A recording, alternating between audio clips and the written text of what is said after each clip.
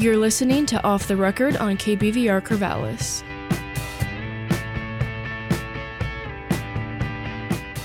Hello and welcome. I'm DJ Fluorite. Forgive me if I sound a bit nasally today. My allergies are really bad. But today I am joined by Junk Mailing, also known as Jacob. Hi, I'm also a little sniffly today. Oh, well, that makes two of us. Earlier this month, he released Junk Mailing's debut album, Junk Mail. Can you describe what inspired this album? So I did a trip down to the States a while back, probably about a year and 8 months ago, and I was driving down in a blue Volkswagen, 84 for that vehicle, and I just started like putting a whole bunch of like maybe 8 bar, 16 bar little loops together, and just singing over top of them, and just having like little sections, like maybe a chorus, maybe a verse here and there. Kind of threw it all together there, and didn't really know what to do with it. Finished the trip and got back to Victoria, and I kind of just tried to go through what emotions I was feeling at that point in my life, and like getting out of school, I guess graduating and dropping out of university definitely was a pretty intense time in my life. So kind of just put it all out onto the album, losing some friends, falling outs and stuff like that. So yeah, just threw it all out there. And then I'll actually jump ahead a bit. So I knew that part of this was recorded on the Oregon coast and Mount Hood. So what'd you think of Oregon when you were here? I loved Oregon. It was beautiful. The coastline's amazing. Mount Hood, I broke down on there. Like our vehicle just crapped out on us, so we had to call a tow truck. But we got to spend the night up in the hotel there, so that was really cool. But definitely a little bit of a stressful moment. Which hotel was it? Do you know? It was like the one that they filmed The Shining, or the outside exterior. Yeah, it's like right at the top there. But yeah, the day before we actually spent like a night out right on like one of the back roads, and like kind of like dipped into this stream. Like we were naked and we just ran into like the stream that was running through there. It was an awesome time. I assume that was in the summer or something then. No, oh, I guess it was what was it? October. Yeah, Oh wow, that must have been really cold then. yeah. Yeah, but when you're like dirty in a van, it doesn't really matter as long as you're getting clean. Fair enough. What's your songwriting process like? So I'm trying to move more on to, as of lately, more into like writing just with the guitar. But for this album and my previous like single releases, it's been like section by section. So I'll come up with a verse or I'll come up with a chorus, and I'll just build from that. And sometimes it sits for a while as just like, a little hook. And, um, you know, I guess that's like the process. Sometimes it takes like a day or like 2 days and I'll finish a song. And other times it takes a pretty long time. And what's the like editing stage like for you? Like do you ask for feedback from people like right away or do you like work on a few drafts just by yourself first? Normally, anything that I'll make that I'm feeling like a little bit confident in, I'll just send it right over to my girlfriend Jillian. I'm like, hey, what do you think of this? Or I'll like get in the car with her and we'll just play it, and then she'll tell me what she thinks of it. Normally, it's pretty good response. Sometimes it's like, you might want to change that, but yeah, that's kind of I use her as like a backboard on a lot of the stuff that I make, and then it goes after it passes that phase, it goes off to like friends and family and like other musicians that I know. And what kind of collaboration went into this? Is there anything more than that? The album cover, the photography on it, and the design was done by my brother Chris Glickman, and Brett. I'm gonna butcher his last name, but the view, I think, he did the mixing and mastering for the album. So really talented musician. He's got some songs out himself, and then my friend Denton Roberts did the bass on everything, the track everything, and that's the third track on the album. That's everybody that kind of like went in for helping me out on this one, and I'm hoping to work with more people in the future. What was your favorite song to write off this album? Oh, I think My favorite song to write was Dipping because it went in a direction that I did not see it going into. It starts as like this very, just like a guitar playing, I think it's like up strums and like a nice, I guess, harmony between like my falsetto and then my chest voice.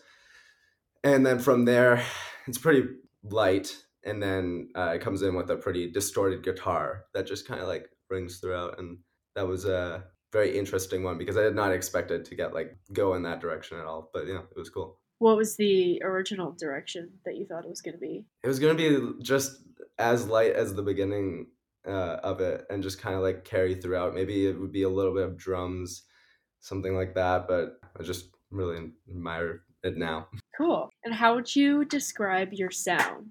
Oh, I guess maybe wide. Like I try to keep things like very spread out in the mix. Sometimes I don't know. Yeah, I guess wide. I like everything. Like all the instruments. Like I'll do multiple layers of guitars, and I'll kind of spread them out throughout the track. Left and right, and as well as the vocals, I'll try to do like multiple layers and keep them very thick. So I don't know exactly. How else to describe other than that? That's a good question, though. Oh, thank you. What's your favorite lyric that you've ever written? Or like one of your favorites? It's the beginning of Dipping, but I'm trying to remember exactly what I said. You're like, what are my own song lyrics? What are my own songs? What are my own lyrics? Like another one that I really like is off of Bloom, which isn't on this album, but it's my first release, and it's like I never felt like losing you, and I just like the way I sang that, I guess, the melody that I chose to use and the harmonies within it. But that one lyric is definitely, I think, probably my favorite. Does the meaning like of that differ between your thoughts and like original interpretation of it versus how other people have interpreted it like after you released it? Yeah, I bet it's interesting because like that phrase had definitely think it could like apply to a lot of situations in my life, but I think specifically like me and my girlfriend, we split like I think a month into our relationship, and I wrote that song when we got back together. So I think that it had something to do with that. If I had to say it. Like I feel like sometimes I write lyrics and I'm like, oh, where did this even come from? And I have to like really dig to figure out exactly where, but I'm pretty confident that's the situation and why that lyric came into existence. What hobbies do you have outside of music? I used to ski quite a bit, but not really anymore. What else do I do outside of music? I like to make movies with my friends. That one, hopefully, one day will become a career. Uh, like over the years, me and some friends, we all uh, got together. Well, I guess I joined in after as the project was already happening, but filmed the movie. And then after that, like we've done a couple short films together. And now we're working on like a decent sized feature film that's slowly coming into existence, should be filming in September. So I guess that's a hobby because it doesn't pay yet, but eventually, hopefully, it will. Yeah, what kind of, if you can say, what kind of film is it? Like what genre and like what's it about? It's a horror movie. The name of it's Camp. It's pretty cool. I actually don't know how much I can talk about it right now. But it's really cool. The director's Avalon Fast. Her previous movie is called Honeycomb, and that one's really awesome. So shout out to her, and you should check that out. Yeah, wow. We'll have to keep our eyes out for that to come out later. What was the last song that you wrote about? Oh, I'll send it to you after this is done, actually. But it's I think it's like a little love story about I think it's like a gay love story, a little bit. Like, maybe a little bit of a broken heart gay love story. So that one's cool. I don't know the exact meaning, but the lyrics are pretty cool. It's really drained out. I want to say there's a lot of reverb all over top of it, and there's some really heavy acoustic, distorted. It's like a classical acoustic guitar, but it's like super distorted in the background, so it comes in like waves. It's really, yeah, that's fun. So that's one of the more recent, the last one that I wrote. But yeah. Was that based on personal experience or like a fictional story? I'm not sure. It might have been fictional. I think it's fictional. Not sure yet. If you could open for any artist, who would it be? Oh man, I love Billie Eilish, so I think definitely. And then also slow pulp. Oh, those guys are awesome, but kind of a little bit of a different style of music. But What's your dream venue to perform at? dream venue. Well, you know what? I've only done like one live performance and it wasn't very good. But if I had to say like, what is it? The Hollywood Bowl, like that. I think it's the Hollywood Bowl because yeah, that one's outside and amazing. Yeah, outdoor concerts are so sick. Did you have any like pre-show rituals before that show, or was there like anything special you did beforehand? Well, so I was told that like I was going to be, I guess, brought up or like the and to play like a couple songs, but I didn't really prepare that much for it. So before the show, me and my friend Kyle, we just like sat. He played drum box on stage with me, so we just sat there for like I think it was like 6 or 5 hours and just practiced the songs over and over again. Is that like one of those little box drums that you like sit on top of and like Yeah, it's got like a snare and then lowers the bass. Yeah, yeah. yeah, yeah. Those are so cool.